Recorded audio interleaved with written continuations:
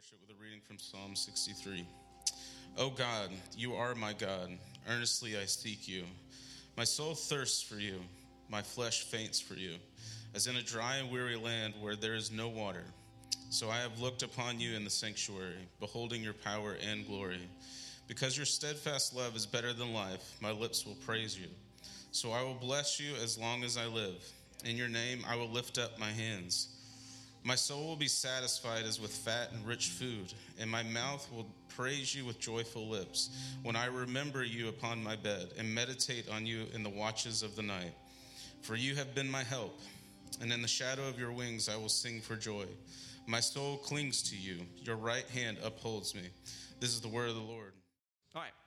If you have your Bibles, open them to Job 1. That's right. I said Job. Yep. Buckle up. You're probably going to have to use your table of contents. If you're new to the Bible, just look for the book of Job.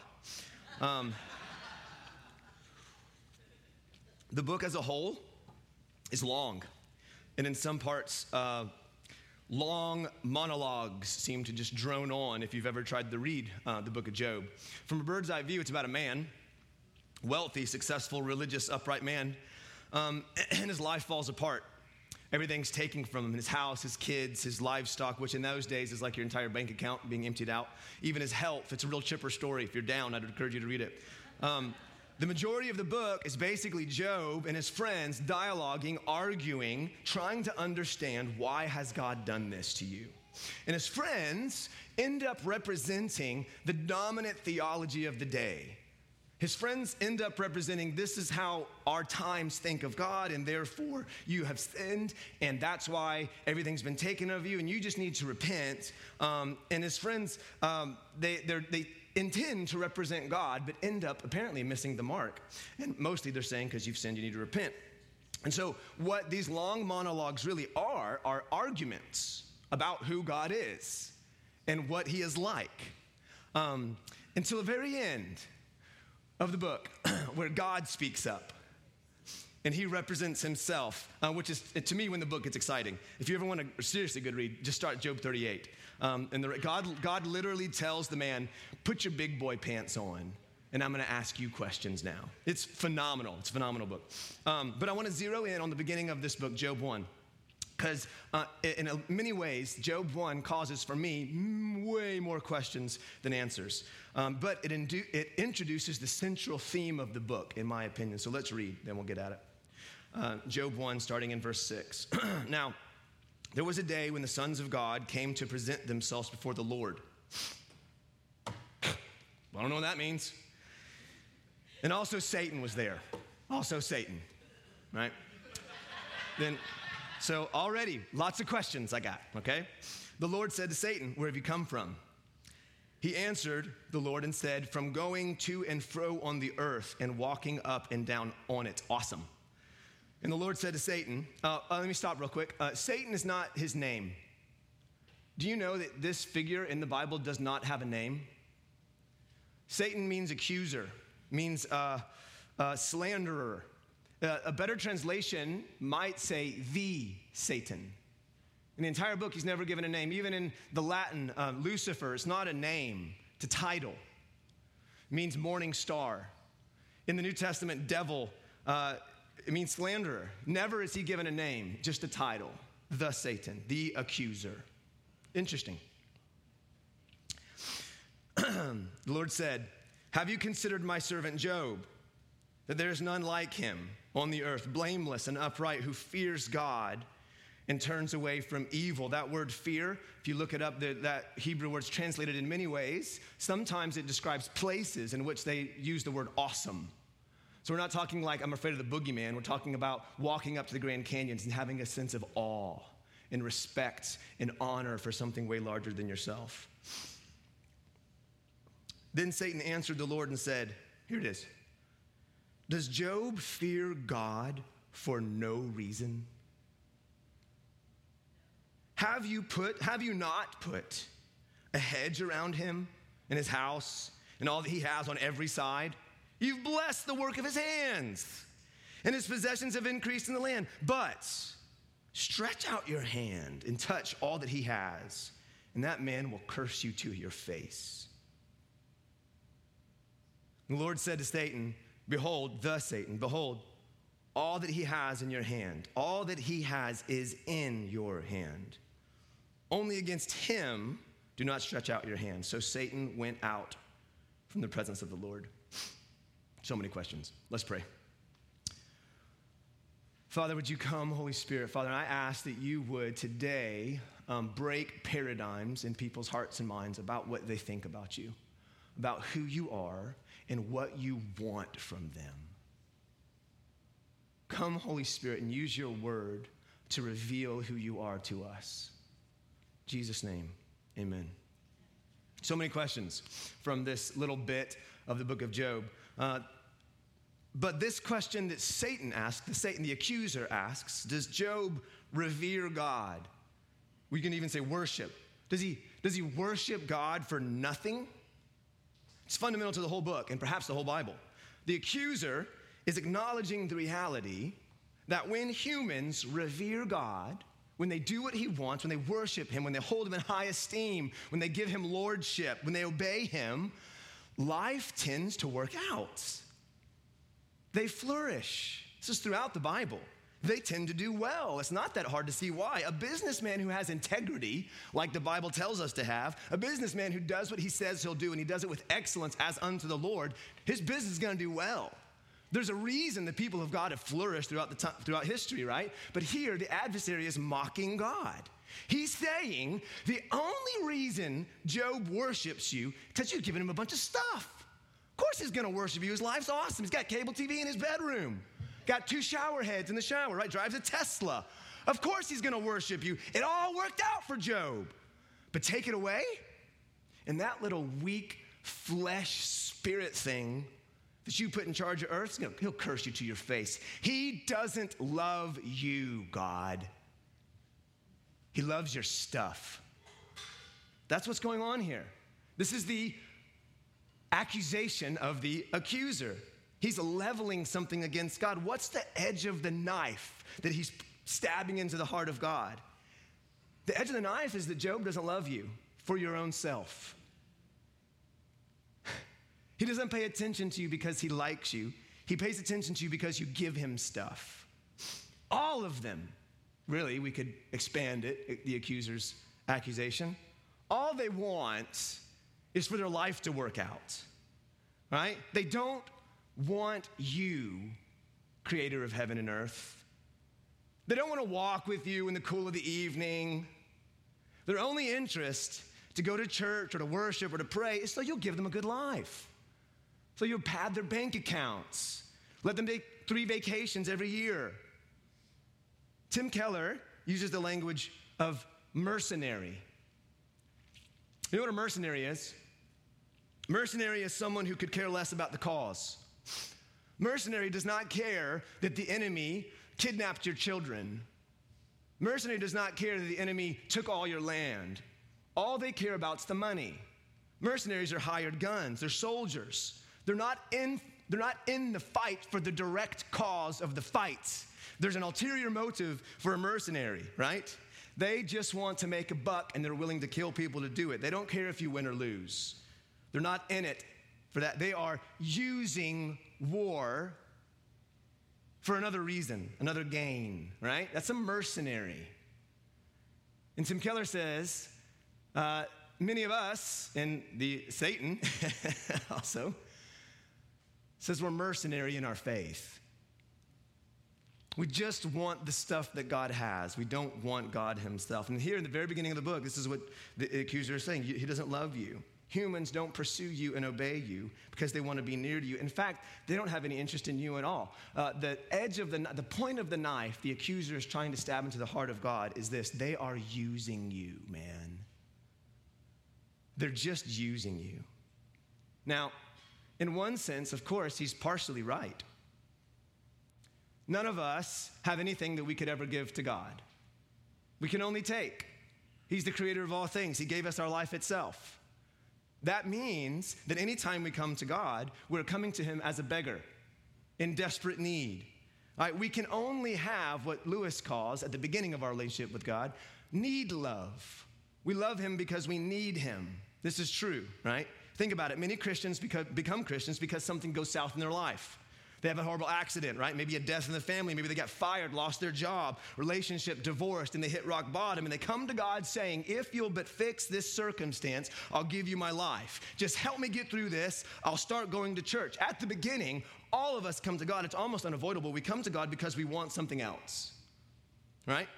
Now, if you stay there long term, we begin to get confused about salvation itself. The question, we become unclear about what we are saved from and what we are saved to. And then begin to get confused about what is the abundant life. What's the definition we're using for salvation and life? Here's what I mean by this. I know it's kind of confusing. Here's what I mean. Are you saved primarily from addiction to a healthy lifestyle? Well, that's a part of it. Praise his name. Is it the primary part of what it means to be a Christian? Are you saved primarily from bad habits to healthy habits? Well, good Lord, I hope that's in there, right? Are you saved primarily from ignorance to intelligence? That's definitely not true. I know a lot of Christians. Just like that. You got that? Did you get that in the front row there? Are we saved primarily from poverty and sickness to health and wealth and material abundance? I don't like being sick. I don't like not having enough money. And when I'm sick, I'm going to ask God to heal me. And when I don't have enough, I'm going to ask God to provide for me. We can knock the prosperity gospel all we want, but that's the reality of my life. If I don't have enough, I'm going to ask God to provide. Is that prosperity gospel? Do you think God doesn't want to heal? That he doesn't want to bless? Because if you think that, that's just as unbiblical as prosperity gospel. But if those blessings are the primary substance of salvation, then the accuser is completely right. We are mercenaries. We don't want God for himself. We just want his stuff. We want health. We want material abundance. If those things are the primary things of salvation, then he's right. But let's remember who we're talking about here. This guy's the father of lies. He's the accuser, he's the deceiver, he's the slanderer. So what's he up to? What can we conclude from this question? Does Job serve God for nothing? Does he revere God for nothing? What's he saying about us and what's he saying about God?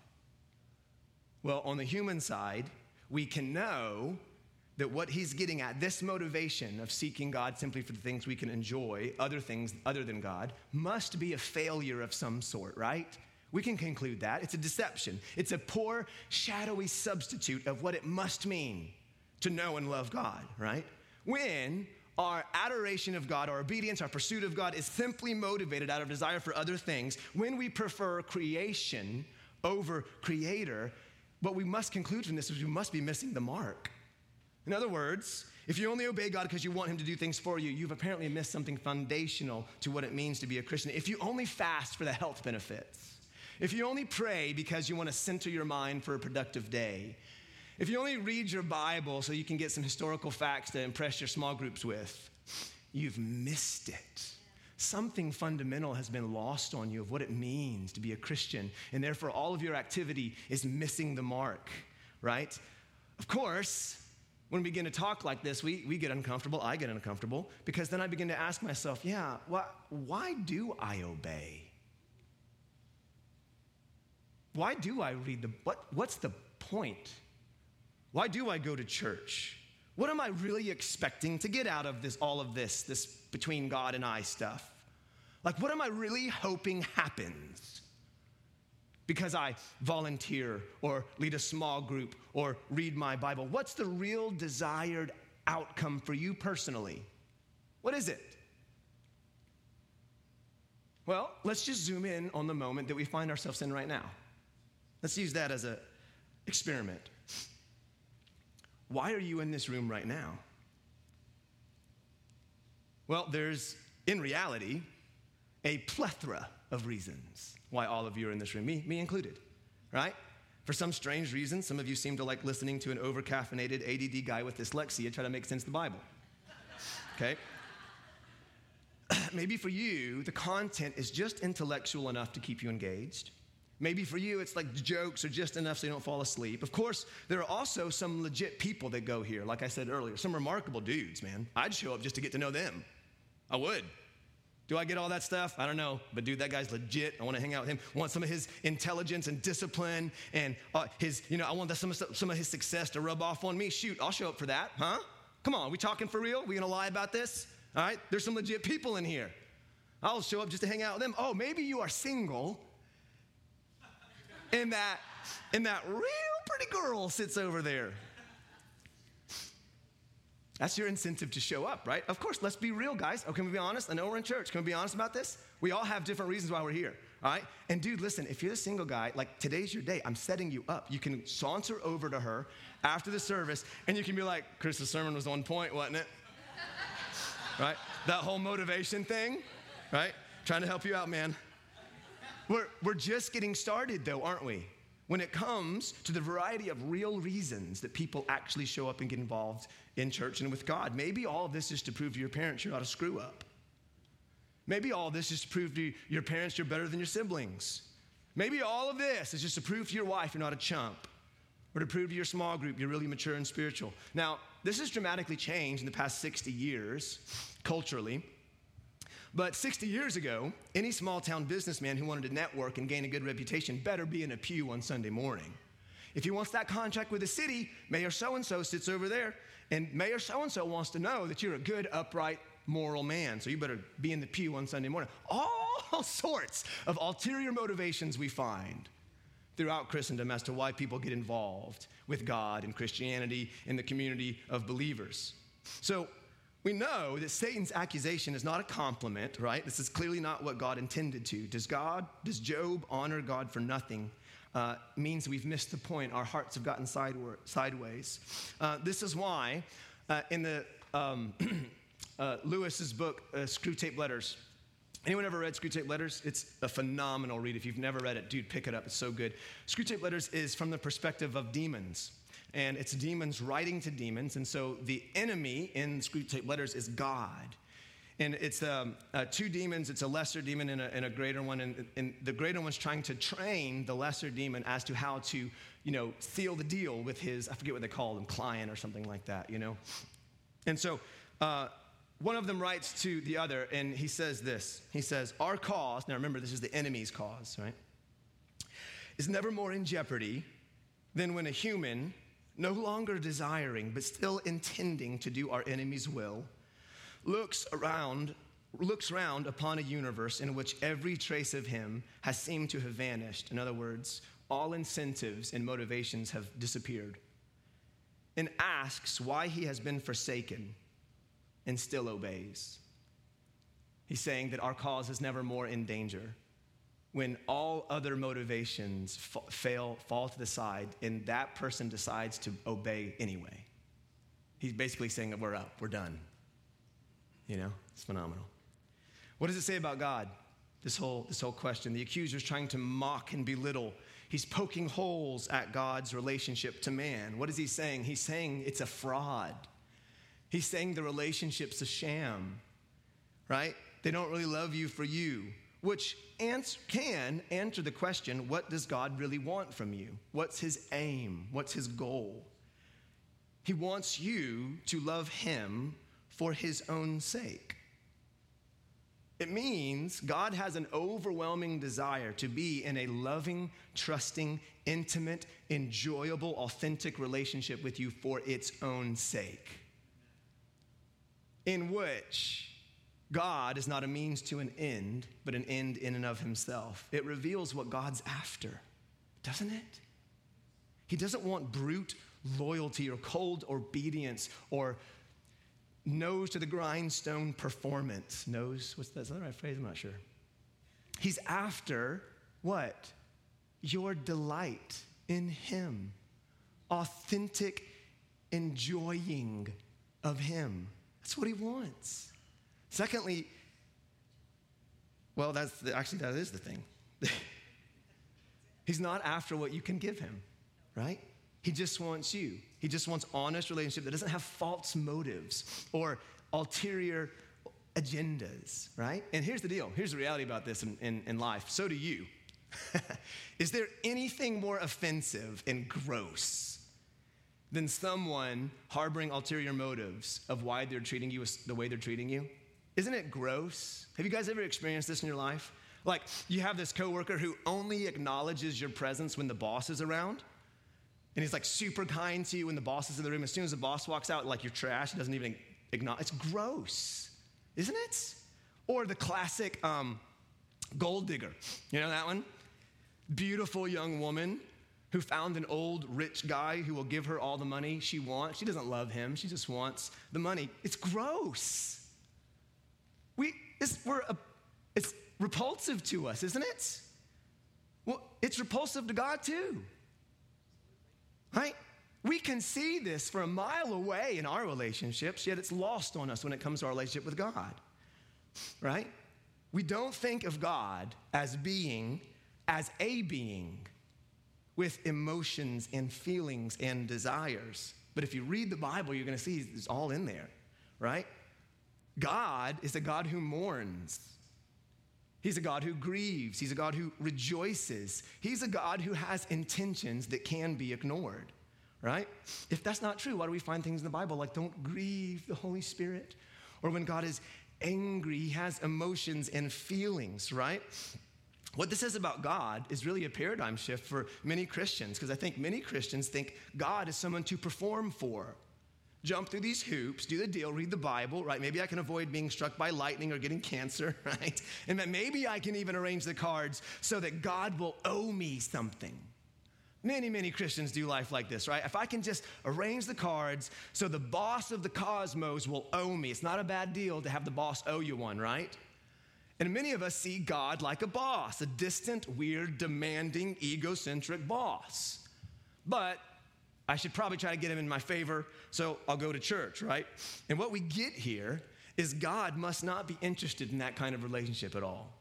When we approach him like that, the enemy's mockery rings true. We only revere him for the stuff we can get. But I think God is just as grossed out by that as we are. So how can we not have a mercenary faith? Like, what's the kind of relationship God's after? How can we, as Scripture says, bless the Lord? How can we please him? Well, it's honestly not that different than any other relationship if you think about it, right? How do you begin any relationship with anyone? Well, you start doing more listening and less talking, right? If you are in a relationship in which it is stressed and strained, let me give you some advice. Shut your mouth and start listening. Start paying attention to what that person is saying underneath what they're saying. Listen, right?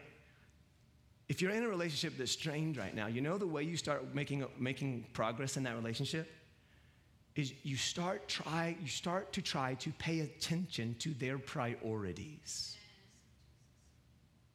All of your arguments are really priority issues with your spouse and your friends. You think this is the higher priority, and they think that is the higher priority. If you would like to see some peace in those areas, start paying attention, not to communicating your priority, but listening to theirs. What's the most important thing to them? That's how relationships become, the gridlock is loosened. When you stop trying to get your opinion out there and you start trying to pay attention to what are they saying to me? What's going on under the surface, right? We start letting the things that break their heart break our heart. We empathize. We start to feel what they feel. This is how any friendship goes, guys. You begin to share priorities. You love rock climbing? I love rock climbing. Let's go. You love this. It's a shared priority. It's how friendships flourish. If we're going to be friends with God, we have to know what makes his heart tick. We have to know what he's after. What do you really want? And if we think it's cold, hard obedience, you've missed it. That's not God. He's not the boss up there saying, do better. That's you projecting all of your experiences onto the creator of the universe. God is not like man, right? We have to begin to understand what are his priorities. So there's lots of pictures you can go to in Scripture to begin to understand what the priorities of God are. In fact, Scripture itself is called his self-revelation. The entire book is for you to understand what his priorities are. But there's one in particular that I want to zoom in on let me just end it. Let me turn it to this way, and then we'll get out of here. I just want to look at one thing. And it's where God wants a prophet to know how he feels towards his people. He says, I want you to know exactly how I feel towards my people. Now, depending on who you think God is, you might think, oh, he's going to fill that guy with rage and anger. He's going to righteous indignation, right? He's going to fill him, and he's going to go, just tell people how morally dirty they are. Maybe. Or you might think, oh, God's so loving. He's going to fill him with like hippy-dovey love, and he's going to just be so chill and going around loving people and hugging us, right? That's neither of those things is what God does. You know what he says to him? What's the most intimate, ideally enjoyable, satisfying relationship known to humanity? Marriage, I think. I think marriage is. I think it's supposed to be. He says, Hosea, I want you to go marry a whore. You know that whore that sits on the corner? Pursue her, fall in love with her, and commit yourself to her. Be faithful to her. She's going to cheat on you. She's going to be unfaithful to you over and over and over again. But you love her and keep loving her. We're getting to what God feels for you. It's not a surprise that in Revelation, if you're a Bible nerd, catch that one. What we find at the end of all things is a marriage feast, a banquet, in which the church is called the bride of Christ, right? So God says, I want you to feel my heart for humanity. I want you to feel how I feel towards them. I need you to know this, okay? She's going to be unfaithful to you. Your heart is going to be racked with pain. She's going to cheat on you and then look you in the eyes like nothing's wrong. And her unfaithfulness will feel to you like 1,000 deaths. But despite her infidelity, I want you to have kids with her. I want you to have kids with her. And you can be pretty sure those kids aren't going to be your kids. If you know what I mean. And I want you to name one of those kids No Mercy. Because I'm done having mercy on my people. Lo Rahama. The other kid, I want you to name him Lo Ami. It literally means not my kid. Not my people. Because you guys are not my people and I'm not your God. I don't know if you can feel, I don't know if your heart is just so cauterized that you can't feel the heart of God in this picture. And what you're seeing is a God who is grieving to the depths that the people that he loves and is faithful to have been unfaithful to him. And instead of dropping the hammer, instead of coming down with fire and brimstone, what does he do? He says, fall in love with her. Give your complete faithfulness to her, right? And if you read the book of Hosea, which I hope you do, chapter 2, there's this like whiplash moment. You're reading it, and God's going through all these grotesque things. He's describing the way in which his people has been unfaithful to him, how they've gone after other lovers. And it's like, it's gross, right? And then he says, therefore. Like literally, the verse before this is, they've gone after other lovers. They've forgotten me. Therefore. And you think he's just going to be like, I'm going to, right? And he says this, Hosea 2, therefore, I will allure her. It means entice. It means persuade. And bring her into the wilderness and speak tenderly to her. And there I will give her vineyards and make the valley of Achor a door of hope. Whole bunch of context there. And there she shall answer us answer as in the days of her youth, as at the time when she came out of the land of Egypt. And in that day, declares the Lord, you will call me my Ish. It's husband, lover, your translation might say. And no longer my Baal, my master, my Lord. For I will remove the names of other masters from her mouth, and they shall be remembered no more. And I will make for them a covenant on that day, the beasts of the field, the birds of the heavens, the creeping things of the ground. I will abolish the bow, the sword, the war from the land, and I will make you lie down in safety. Not what you expect from the unfaithful bride. And I will betroth you to me forever. I will betroth you to me in righteousness and justice, in steadfast love and mercy. I will betroth you to me in faithfulness, and you shall know the Lord. And I will sow for her myself in the land, and I will have mercy on no mercy. And I will say to not my people, you are my people. And he shall say, you are my God. This is a remarkable picture of what God is after. Despite your faithlessness to him, he wants a relationship based on love, not duty, not what you can get out of him. He promises this safety, but that's not the point. The point's verse 20. You'll know the Lord, right? And that it would be a relationship saturated in love for its own sake, right? Hosea obeys this, and of course, after a while, she leaves him, as most people racked with guilt and shame do when they're in intimate relationships. They leave. And God says, go again, and find her. This is Hosea 3. And he does. He goes and finds her again. Guess what he finds her?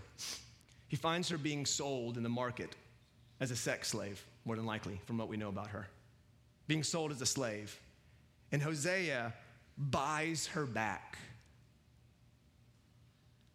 Can you imagine this exchange? Can you imagine his wife seeing him approach the market table and thinking, oh no, he found me. He's probably just gonna buy me just to humiliate me and beat me, right? Can you imagine the fear and trepidation in her as she sees her husband, whom she has cheated on and left, approach and buy her back? What must be going on in her head? And what God says is, no, go buy her back and love her again, like I love Israel. Read the book, man. That's what it says. I'm not making this stuff. This is in the Bible, okay? So I don't know what kind of religious jargon has skewed the character of God for you, but today, God, through his word, is saying, my love for you is stronger than your unfaithfulness. You know the answer to mercenary faith? Love. The answer to mercenary faith is receiving the unconditional love of the Father. It's the only thing that can get through our backward hearts that he is better than everything else when we experience his love, right? My love for you is that like a husband whose desire is reconciliation, despite all you've done. I want you to love me for my own sake. I want you to know me. For I want you, not because of what you can give me, because I made you and I love you. And I will pay the price for the debt of sin so that you can love me without guilt, without shame, so that you can love me without this uncontrollable impulse we have in us to earn back our favor and value. He says, I don't want any of that. I'll move that. I'll take that out of the way. I will pay the price. Love me for who I am. Right? This is remarkable. Jesus paid the price so that we could know the love of the Father. And you are saved from being alone in your sin to knowing and loving God. That is the primary content of salvation, right? So let me just end with one story from John Wimber. If you know John Wimber, he was the founder of the Vineyard, and he was very successful at this time. He was a church consultant, and he was speaking at a conference, and his buddy comes up to him and says, John, there's this lady at my church. She's kind of, but she says she has a word from the Lord for you.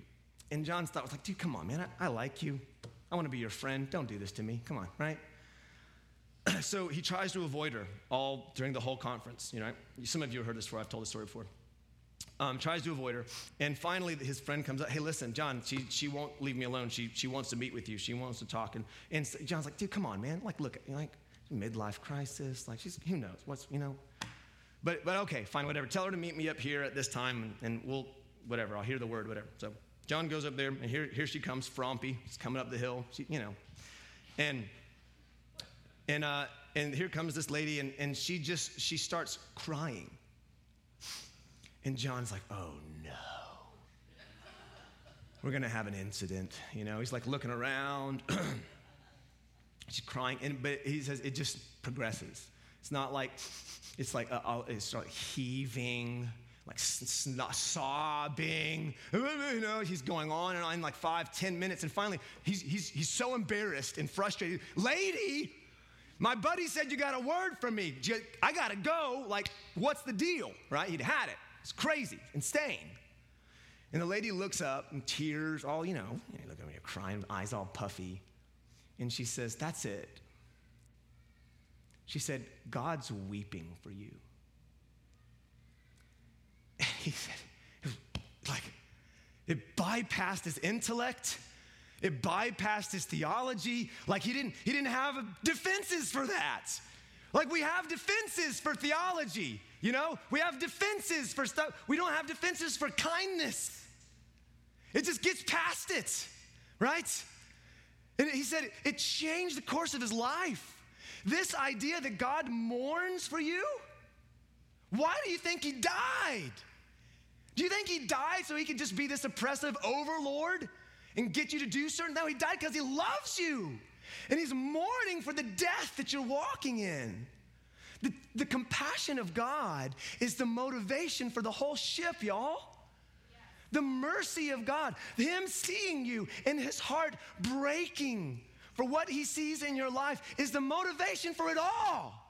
And until we begin to understand the current of the heartbeat of God, you're missing out on what it means to be a Christian. You're not going to be on mission with the Lord because you're going to try to be earning it. You're doing all the right things to get him to owe you. That's not even on the radar, right? It's his compassion for us, his compassion for humanity that motivates the whole thing. And it gets past our radar. We don't have defenses, for God mourns for you. He sheds tears for you. And until our hearts can begin to soften to the compassion and priorities of God, I just don't know, man. You're on the outside looking in, as far as I can tell. Because then what's the motivation, y'all? Why are we going to start? Why are we inviting people? Why are we going to go reach out and love on people? What's the motivation? If we miss this, we've missed it all. The motivation is the heartbeat of God for humanity, that his heart broke for us. And if you're some crusty old guy who has no room for compassion, you've sealed yourself in death, man. You put the rock on the tomb. Becoming a Christian is a warming of the heart, right? A softening of the heart to what? The compassion of God. The mercy of God over you. Let me pray. God, we have to confess and acknowledge the hardness of our heart. God, if we're going to do this, if we're going to follow you, try to be obedient to you, we just have to confess from the get-go, sometimes our motives are skewed. God, sometimes we have ulterior motives. We don't love you for yourself.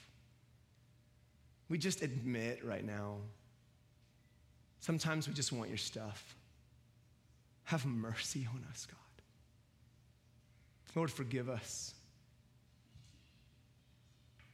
God, would you come, Holy Spirit, and over some of our hearts in this room that it's become so hard. We've been hurt. It's an instinctual protective mechanism that some of us just can't help. We just harden off our hearts. We harden off the parts of us that would feel compassion. God, have mercy.